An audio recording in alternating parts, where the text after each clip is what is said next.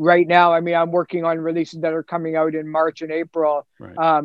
which is like 6 months down the road, COVID or US election or not. Those artists Right. are going to be releasing music. So you have to kind of think long term. You can predict what's going to happen, but nobody knows. And Right. like nobody ever asked for the Beatles. Nobody Yeah. asked for the Sex Pistols or the Rolling Stones or a Flock of Seagulls or Nirvana Right. or Ed Sheeran. So these artists continually buck the system Yeah. and demand their attention.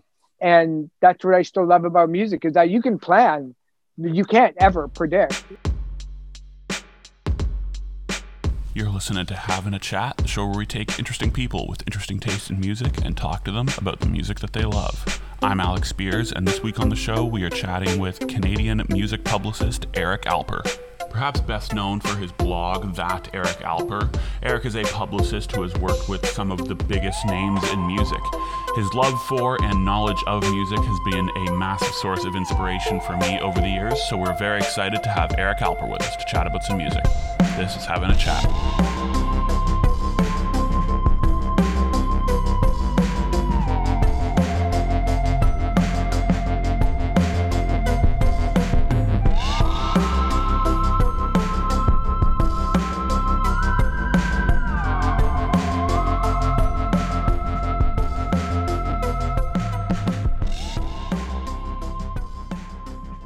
Alrighty, man. Well, thank you very much for taking the time to chat with us. Oh, happy to be here. I'm happy to. Well, I've always been here. Yes. I don't think I've left anywhere since March, but I'm happy to be here. Yeah, of course. Be here virtually. Love it. So I wanted to ask you a few questions before we got into No, there's no questions here. There's no questions allowed. No, we're just only gonna comment. We're just gonna let you drone on. Yeah, no, we're just gonna stare lovingly into each other's eyes and make the listeners rise in terms of spirits. Yes.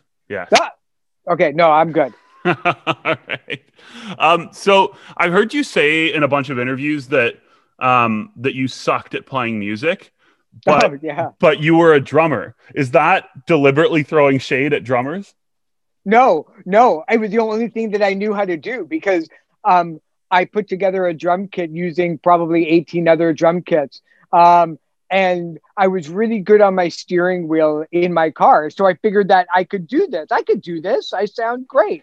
But when you put me in front of a real drum kit, I was awful at that too. I couldn't, drummers, the reason why the only time when I'll throw shade at them is because really it's counting to 4 several times over. But I couldn't even do that. I couldn't keep up with anybody. No, I was awful. Everybody in the cover band that I was in for about 4 months. And the only reason why it was 4 months is because we all rehearsed at my parents' house. So we were the only ones that they allowed us to do it. So I had home court advantage. If I left the band, they wouldn't have any place to rehearse. Everybody else in the band went on to fame and fortune in playing music. But I knew I was awful. Oh my God, I was atrocious. Yeah, because I had still sort of am. Well, I had interpreted it as like I sucked at playing music, but I could play drums, which is no, we can throw shade at drummers all the time. They deserve it. They're like goalies and catchers in baseball. They're on a different planet altogether. Because whenever you do a joke about music or musicians, you never do the punchline of guitarists. You do the punchline of the drummers, because sometimes they're too slow to pick up on it. No, I'm really kidding. Well, Noel Gallagher once compared drummers to orangutans. It's just like you have a job where you just sit around and hit shit all day. And he said that he wanted to be in a dance band so that he could just get a drum machine. He didn't have to, buy any drugs for the drummer or anything like that. I mean, fancy having a job where you bang things all day. That's like orangutans do that, don't they? And gorillas and monkeys and that. They just bang things, like bang dustbin lids on their heads and all that. That's what they do, isn't it? And drummers just do it and get paid loads of money for it. Fucking sack them all drum machines, I say, man. Telling you, can't wait till I'm in a dance band. Press the button.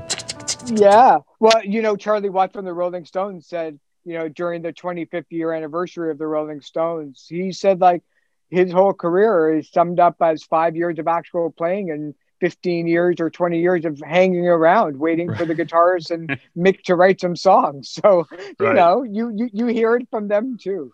Well, I'm a drummer, and my parents have always given me lots of drummer jokes, and one of the ones that they've said is, "What's a guy who likes to hang around with musicians called?" It's a drummer.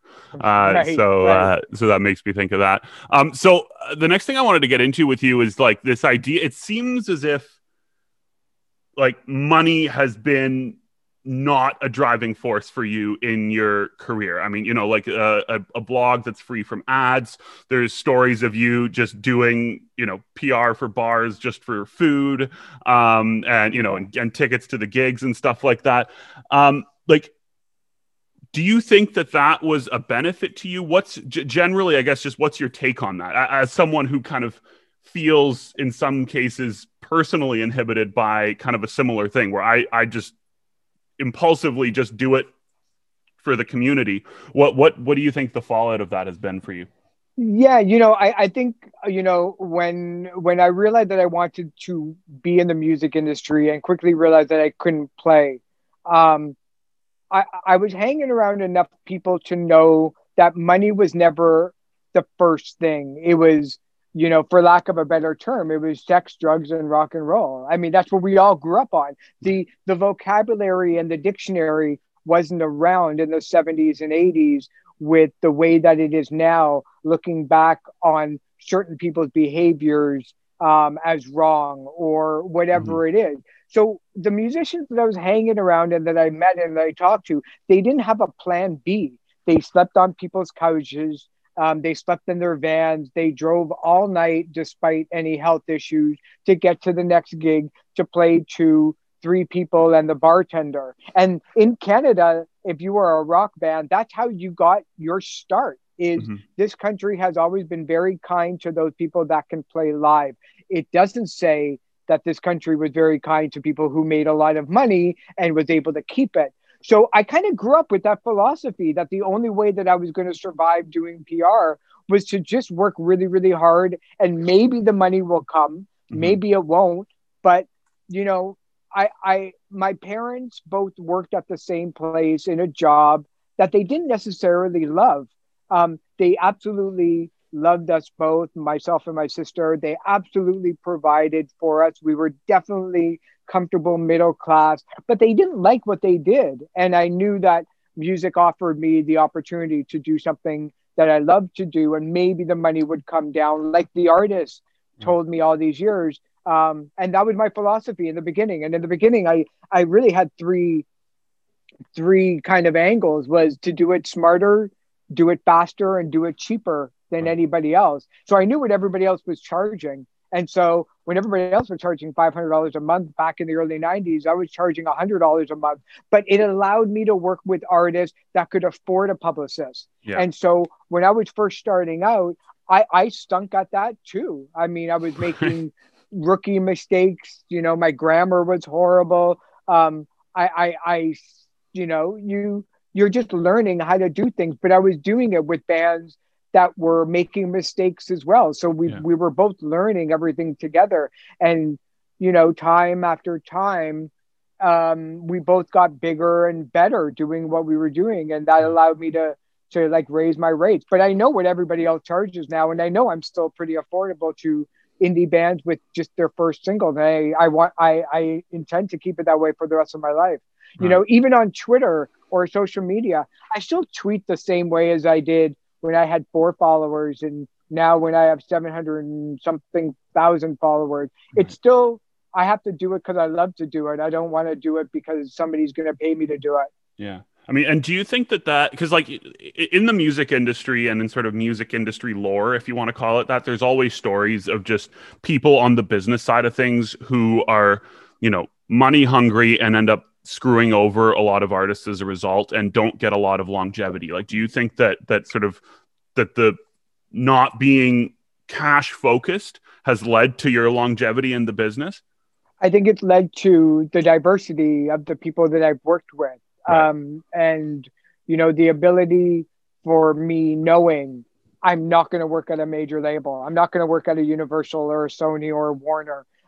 I just didn't feel like I could really make a difference. And I interned there a number of different places when I was first starting out. And I saw that you can make six figures, or the people that were running these record labels were millionaires. Mm-hmm. And I thought, good for them. But I couldn't do that. I couldn't play the game that they were playing. I couldn't figure out how to even think about using CDs as product to sell like widgets to other countries around the world when their dollar was higher or lower based on the Canadian dollar. That's what happens. And I couldn't even manifest that kind of thinking to see music as product. I saw music as something more. But that's okay. Like, I'm sure that everybody that runs their labels and works at those places are diehard music fans just the same. I just wanted to fit into a system that was much smaller. And when you do that, you're either going to have to sell out your label to somebody else, or you're just going to have to take a look at the charts and find those artists that fit that mold. I never did. I wanted to work with Bob Geldof and Barry Manilow and the Wiggles and Gwar and indie artists that were first starting out, because as long as I was not doing something I didn't want to do, like, I could never work in a restaurant. Like, it's so hard compared to what I think my qualities and qualifications are. But, you know, there are people who do really, really well in that business. I couldn't. So I just figured, you know, I'm doing okay. You know, I'm not suffering, but it's always, you know, the eye on the prize for me was just to continue to be happy and do good work. And if, I mean, even now I still work artists for free because I love them and because I know that they couldn't afford to have anybody else working on their team. But there's reasons for that. The first is obviously is that I love them and I want to help them out and I have time to do that. The second thing is a strictly business sense, that I know that maybe this artist will open up doors that the other artists can't for me in terms of working the media. So if I can get stuff happening with that artist, then maybe those contacts and those connections with that artist may open up doors for another artist down the road. So there's always a calculated effort, at least in my mind, trying to figure out who I want to work with, because I don't pick up just anybody. Right. Yeah. So it's almost like you're thinking like way down the road. You're kind of 10 steps ahead. I have to. Yeah. And just like record labels do, or anybody that runs a business has to, you know, right now, I mean, I'm working on releases that are coming out in March and April, which is like 6 months down the road. COVID or US election or not, those artists are going to be releasing music. So you have to kind of think long term. You can predict what's going to happen, but nobody knows. Right. Like nobody ever asked for the Beatles. Nobody asked for the Sex Pistols or the Rolling Stones or a Flock of Seagulls or Nirvana or Ed Sheeran. So these artists continually buck the system and demand their attention. And that's what I still love about music, is that you can plan. You can't ever predict. No. It's funny because artists will always ask that at the beginning. They'll, well, what do you think we can do? And I'm like, well, I know what I'm going to do. Because I'm going to pitch your stuff and hit the ground running. Whatever happens, the beautiful thing about music is that we don't get to decide the minute I hit send on that press release. And you as an artist don't get to decide who's going to love your music. You can spend all the money you want on boosting that post on Facebook or Twitter or Instagram. You can go after those like-minded fans and they're for the artists. Like if you love Drive-By Truckers, you can go after Wilco's fans. Doesn't mean they're going to like it. And that's the beautiful thing, is like, it's the magic of the music industry that you never know when things are going to hit or fail. Yeah. Yeah, and so I mean, I'm interested just because you mentioned COVID and the sort of the fact that there are, you know, we're in the midst of a just sort of massive global event that has really shaken up the music industry, largely because of, you know, obviously the absence of being able to play live, and it's been really cool for me just doing this show, being able to talk to a really wide spectrum of musicians about sort of how they're adapting. And you, as someone who's been around for a long time, you've been posting all these videos on YouTube, like these 1 minute sort of tips, which I think are really great. And what advice do you have for musicians that are sort of trying to sort of navigate this new world. Yeah, this is it. This is what we're going to be doing until at least fall 2021. Right. There's a lot of venues that are going to be devastated and crushed and not open. There's a study in the UK that came out that said that over 75% of music venues over there aren't going to open if they don't open up full time with full capacity in November, which is next week. Right. So I would imagine that those numbers are the same throughout North America. Definitely worse in the US. It's just impossible for them to run a business running at 1/5 capacity with the same taxes that they have to pay and everything like that. So this is it. And artists have to realize that there's no magic silver bullet that's going to come down and save you. We're back to artists realizing that this is a singles world that we're living in. Mm-hmm. If people know history about the music industry, before the album was really successful in the late 1960s, you never got to release an album if you were an artist unless your first 3 songs broke big. Mm-hmm. And we're back to that, where everything is all about the single. Everything is all about video, because we love to consume music on our phones and watch things, and it keeps people on the site longer than just embedding on Spotify or Apple. And the numbers show it, that 75% of all music is being consumed on YouTube. So they have to start making things for the video world again. And you can make those videos of slideshows or lyric videos or official videos or live videos, or even putting up the album cover with the music underneath the actual bed track. But unless you're being really creative, it's not going to go viral, no matter how much money you spend pumping it down people's throats, because people still want great and more than ever before, because the choices are limitless when it comes to the amount of music out there. Forget about the fact that some of us and most of us are still at home, working from home, and will be for the next little bit. Our competition is like Netflix and all the other movie channels that we have at our disposal. So, the sheer competition isn't another band in your area. Your competition now are the Beatles and the Stones and the Who, because we all want that access to the same eyes and ears as everybody else. So it's just a matter of being really creative and doing like short spurts, one song a month, just to keep them going. But I think just sitting in front of your iPhone performing live isn't, may cut it for a little bit, but eventually even your own audience may get bored of something like that. Well, and Zoom fatigue is such a real thing at this point, I mean, and Hillary, who's sitting right next to me, my producer, and we helped out on the team for an online music festival. And it was actually really, really cool seeing how certain artists were really like taking advantage of the video medium. Like, some would just basically film themselves playing, but then there were heaps of others who really tried to put out something unique and really, really cool.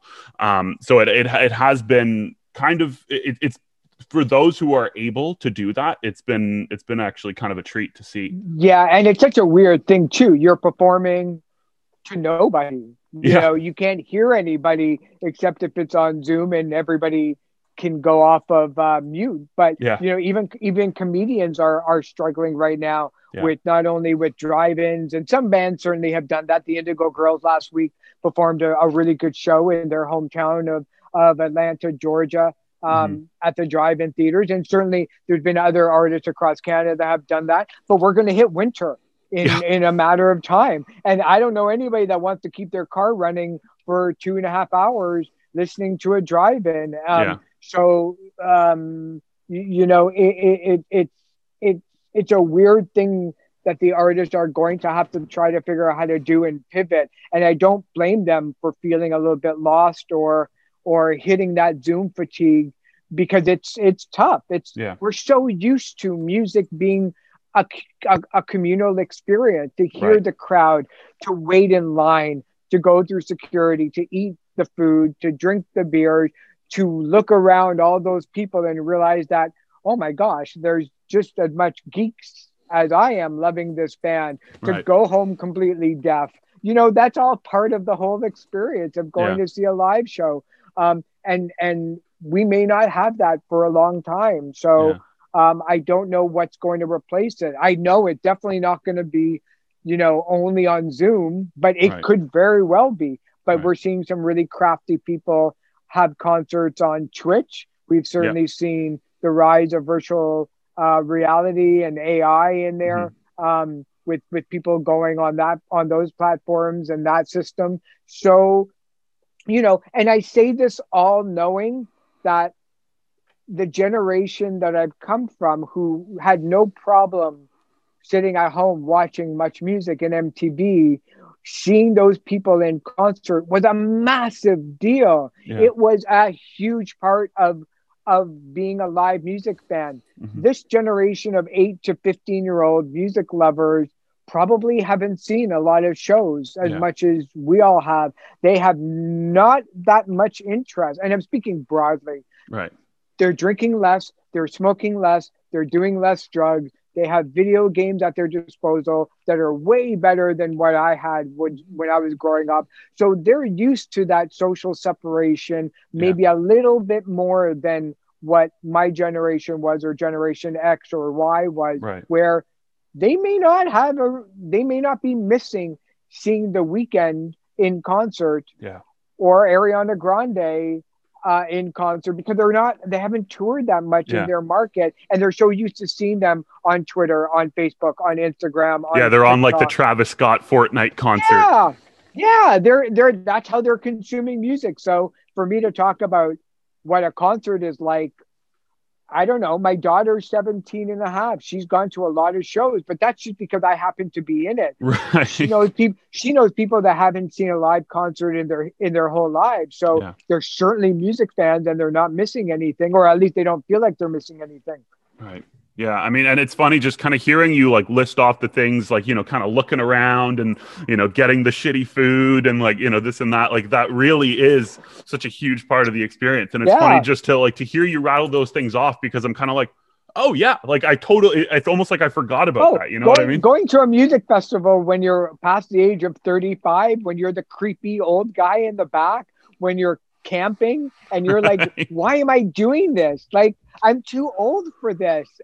But that's part of the whole experience, not only of growing up, but also just checking to see what people are doing. Like, glamping wouldn't be around when I was going to see shows where, you have a lamp, electricity, and running water, like in your own tent. You wouldn't have that. You would be like, well, this mud pile looks really good to sleep in right now. And so you go and do it, because you didn't have a choice if you wanted to wake up the next day and go see the next band. Yeah. So I want to get into your song picks now. We're going to kick things off with Jerry Lee Lewis with Great Balls of Fire. Great sort of late 50s rock and roll tune. What do you like about this song? When I was 8 years old, I saw the movie American Hot Wax, and it told the story of Alan Freed, who was a Cleveland DJ who coined the term rock and roll. And he was one of the first people to bring rock and roll concerts to the masses. And when I was 8 years old, that was my Star Wars. That was it. Wow. I looked at that film and I'm like, that's what I want to do. And Jerry Lee Lewis is in that film and performing Great Balls of Fire. And that was the one that blew me away, that when people talk about seeing the Beatles on the Ed Sullivan Show, that was seeing Jerry Lee Lewis on American Hot Wax, that was my moment. What are some other rock and roll movies that you like? I can watch Almost Famous anytime, all day and night. I love that movie. There's a lot of stuff. I mean, like, This Is Spinal Tap is so right on and righteous. But I love watching music documentaries like 6 Feet from Stardom, which tells the story of backing singers. The Oasis Supersonic documentary I thought was amazing. Classic album series that go deep into an album. I just love how watching, music gets made and all the behind the scenes stuff, able to not just relate it to my own life, but go, Oh, that seems like fun. I didn't have that experience. Yeah. Well, it's funny. I mean, Spinal Tap is like mandatory watching in my family. Like, I Mandatory. think my dad showed it to me when I was 8 or something. And he described like when he first saw it, it was in the theater, and apparently there were a bunch of like metal dudes who didn't get that it was a joke. And Okay. they were like walking out of the theater like, oh, dude, we should check that band This out. band sucks. Yeah. Yeah. It's amazing that no matter how long has passed since you first saw that film, it will come up in the voice of your head Yeah. when something comes up like that. You know, when somebody complains backstage about their food or the lights, somebody invariably will say, you know, the meat is too big for this Yeah. sandwich, And or they'll complain. Go ahead. Yeah. It is. Well, it's funny that you mentioned that specific one because I was backstage at the Key to Bala in Muskoka with the Beaches last summer, and there Yeah. was a tray of cold cuts with bread that was two like little kind of cracker Right. bread, and I was literally like I was going around the room being like, no one had seen Spinal Tap, no one got it, and I was just like Right. I had to call my dad and like video call him and show him. It was like, look, it's like the movie. That's when you know who your group is. If you snap the photo of that and put it up on Instagram, those people that comment that will get it, those are going to be your friends for life. Yeah, those are the real ones. Those, yeah, for real. You shake my nerves and you rattle my brain. Too much love drives a man insane. You broke my will, but what a thrill. Goodness gracious, great balls of fire. I let you love what I thought it was funny.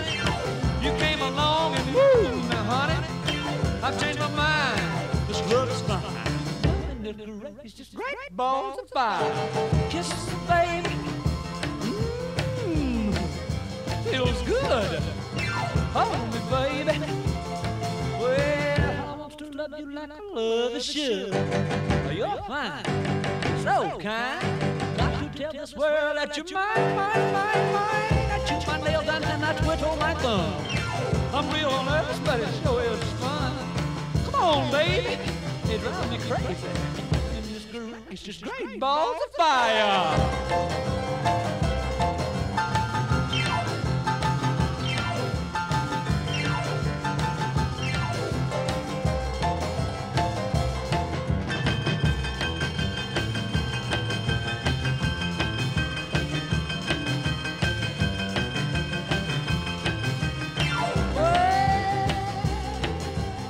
Kisses me, baby. Feels good. Hold me, baby. Well, I want to love you like I love a should.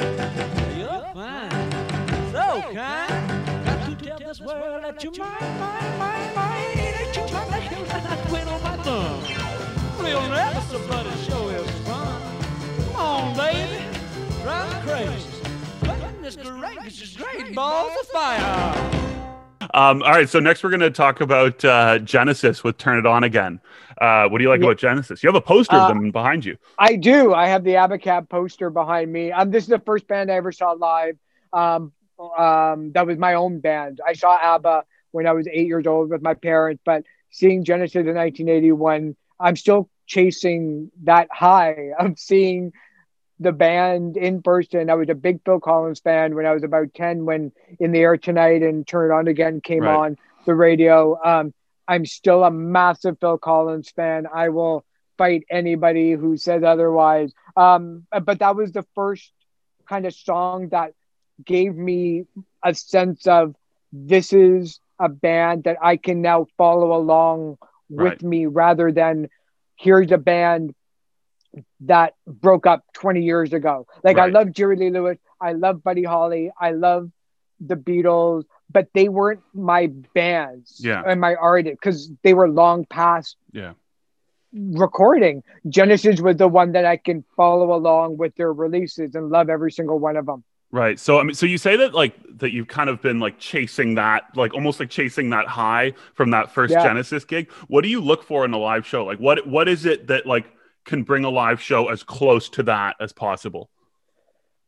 You know, I don't, you know, look, I saw the Chainsmokers last year, and they were probably definitely my top 3 bands I've ever seen live and shows. It was phenomenal. They were they were so good. And I didn't care if everything was planned. They just had excitement. They saw the eyes of the crowd, and being DJs, they knew how to kind of create the set list that allowed them to do that. I saw Post Malone, and I dig him. Dull. He had no band. It just seemed like maybe he had an off night or just didn't care. But I didn't need to see him, and only him, for like 3 hours or 2 hours.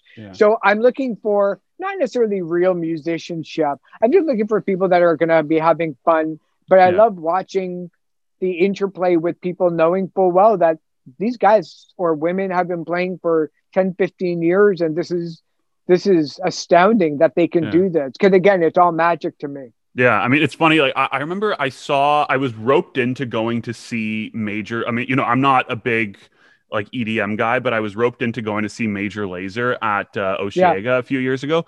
And I remember kind of like actually really being blown away. It may have been the drugs, but I remember literally thinking like these guys are like Iggy Pop. Just like the way that they were engaging with the crowd. It was this very profound moment. And I'm still not much of an EDM guy, but I remember that moment as being like, okay, like there's something going on here, like. Yeah. In the early 2000s, I was doing PR for DJs like Tash and Digweed and Carl Cox and Underworld. And I was out every night going to raves and going indoor and outdoor, and the indoor ones were trying to recreate that feeling of it. Right. The DJs were rock stars. Yeah. I mean, going to see Fatboy Slim, I never, ever had the attitude that, well, they're just hitting buttons. Well, so are piano players. Yeah. So are keyboardists.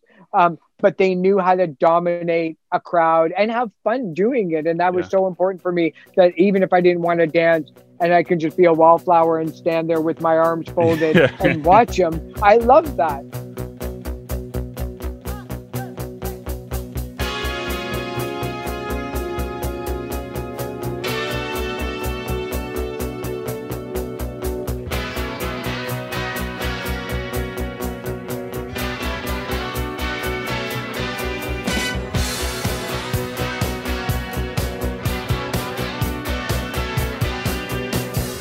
All I need is a TV show, that and the radio.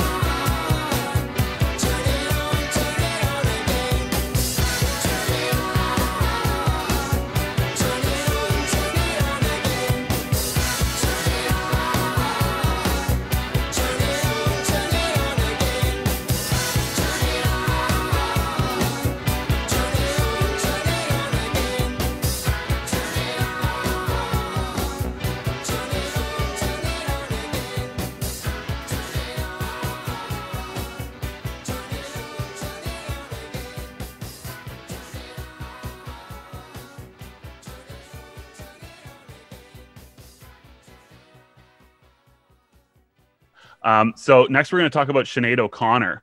I'm Stretched on Your Grave. What do you like about this one?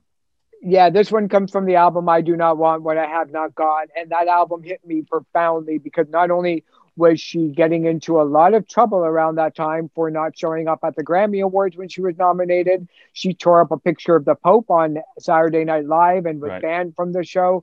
She did not take any crap from anybody. And that album made me realize that not only as a woman performer, first and foremost, but as a rock star and as an artist, you can still do what you want to do and stick to your morals and stick to your guns. And I ended up working with her a number of albums down the road. And I've never been terrified to work with anybody. I was terrified to hang out with her because I wanted to be so liked by her. And she was massively cool and everything that I wanted. And I thought that she could be. So that was the first album that I realized that you don't have to always take a look at what your sales are doing. You could just stick to your morals and stick to your guns and still create some brilliant music and be successful at it. Yeah. So I'm interested in artists getting banned from SNL. Like it seems like they almost have like a fairly low bar for what gets you banned. Like, you know, there's all sorts of like top 10 lists floating around of like what, you know, all these different bands. What are some other bands that have gotten banned from SNL? Elvis Costello was supposedly supposed to do his new single, but then stopped it halfway and did the song Radio Radio, which is about the tightening of formats at radio stations. And he was told that he could not play that song, but he ended up playing it anyway. Andrew Dice Clay got banned because of his language. You know, the band, I think not Death, not Crass. Fear? One of those, Fear, when Fear invited everybody to come up with them on stage and John Belushi is in the audience, you know, cajoling people to come up on stage, that'll get you banned. But that's live music, you know. But, you know, it's almost like, you know, why would you want to go to a party that you're not invited to? So I don't think that it hurt anybody's career. Yeah, fair enough. And you know, and it just spreads more word about you, right? Like, I mean, I know about Fear because of that SNL thing, you know, several generations later. Getting banned might be the best thing that ever happens to certain people, you know, like Two Live Crew was huge because they were banned. Frankie Goes to Hollywood's Relax song was banned by the BBC, and that made a storm. If there's one thing that you could do as gatekeepers of radio and television or press is ban someone, you know, and that's the best thing that could ever happen with their career. The act of being banned is sometimes more important than having your record played.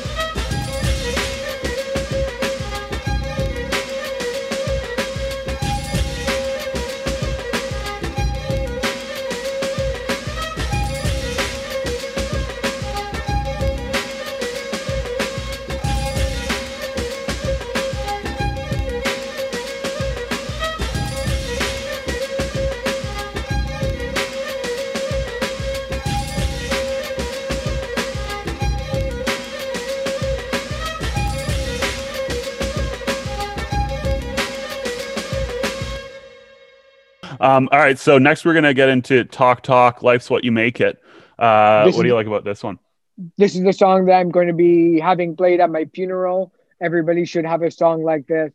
Talk was a band that started off as a little bit of a poor man's Duran Duran, but they quickly, for their last 3 albums, turned into free-form jazz, pop, soul, just art noise, the most beautiful record I ever heard. But Life's What You Make It pretty much summed up the time in my life when I got a little bit older, I got a little bit more mature, and my music choices certainly went along with me. And now the Color of Spring album, where this comes from, is a real serious album that needs to be listened to. And at the time, there weren't a lot of albums like that around. Yeah. So it's funny that you are now the second person on the show to say to pick a song that you want to be played at your funeral. We had Warren Kinsella. I don't know if you know him. He's like, he's a political guy, but he was a music guy first and foremost. And he said that he wanted Ceremony by New Order played at his funeral. That's a good one too. And then we had Peter Hook on the show, and Peter Hook said that if Warren paid for his airfare, he'd fly out to his funeral and play it for him. So hopefully we can get you. Peter Hook may do that with just the bass. Yeah, like he'll just exactly. be dum, dum, dum, dum. Yeah, and it's a pretty bass centric song, to be honest. So maybe maybe you can make that work.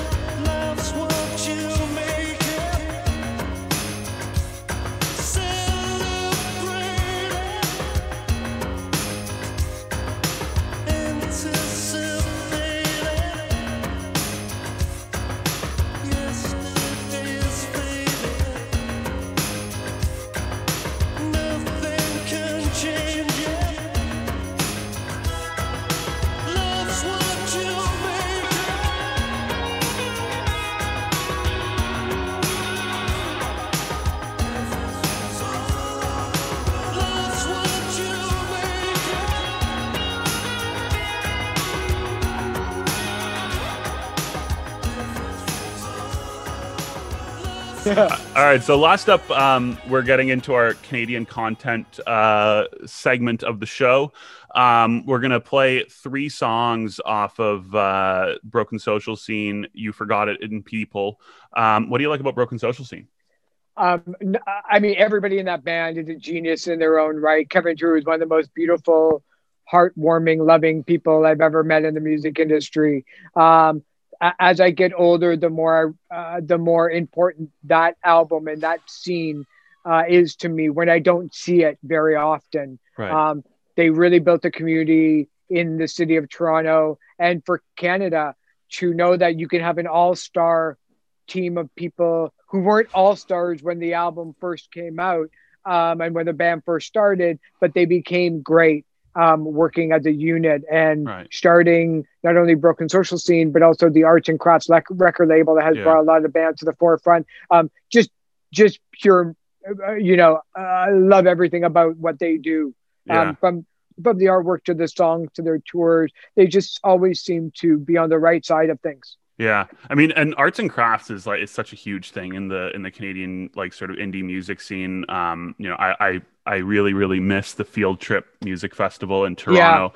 Yeah. What was but when you first got started, you started a label yourself, and then you sort of you expanded it into a booking agency and then a PR agency, and then you kind of shrunk it back down to just the PR. What was it about the label and the booking agency that sort of made you shift away from that? Because I could burn my own money. Right. I didn't need other people to do it for me. We started the record label as a 50-50 split with a band back in the day called Acid Test. Right. And we realized that without booking, nobody would come and see the bands play in order to sell the records. Right. And so we became booking agencies. Along with the label. And then we realized that without PR, nobody would come and see the band play, that we just spent all this time booking. So then I realized that I can get paid to do PR without having to worry about losing my shirt based on the other audience's perspectives. I'd rather just get paid on doing the work, regardless if I was successful or not. So it was just strictly a business decision. And I didn't want to worry all the time. I worry enough as it is, even to this day, about indie bands. I didn't need to worry about, whether or not if these records were going to ship to the record stores. Yeah. Alrighty, man. That's it for us. We really appreciate you taking the time. Thank you for having me. I truly appreciate it. I love this. I love the show, and I love what you're doing, and we need more people like you. Oh, that means a lot, man. Thanks so much to Eric Alper for joining us this week. As always, you can find full episodes of this show wherever you get your podcasts or at havinachat.com. The show is produced by myself and Hillary Johnston, and all social media and marketing material is done by Petra Walker. So don't forget to check us out on social media at havinachat. And if you are listening on Apple Podcasts, don't forget to drop us a review. It really helps us out. Theme music is done by Duncan Briggs and Sugar Glass. And to wrap up this week's show, this is Broken Social Scene with Capture the Flag.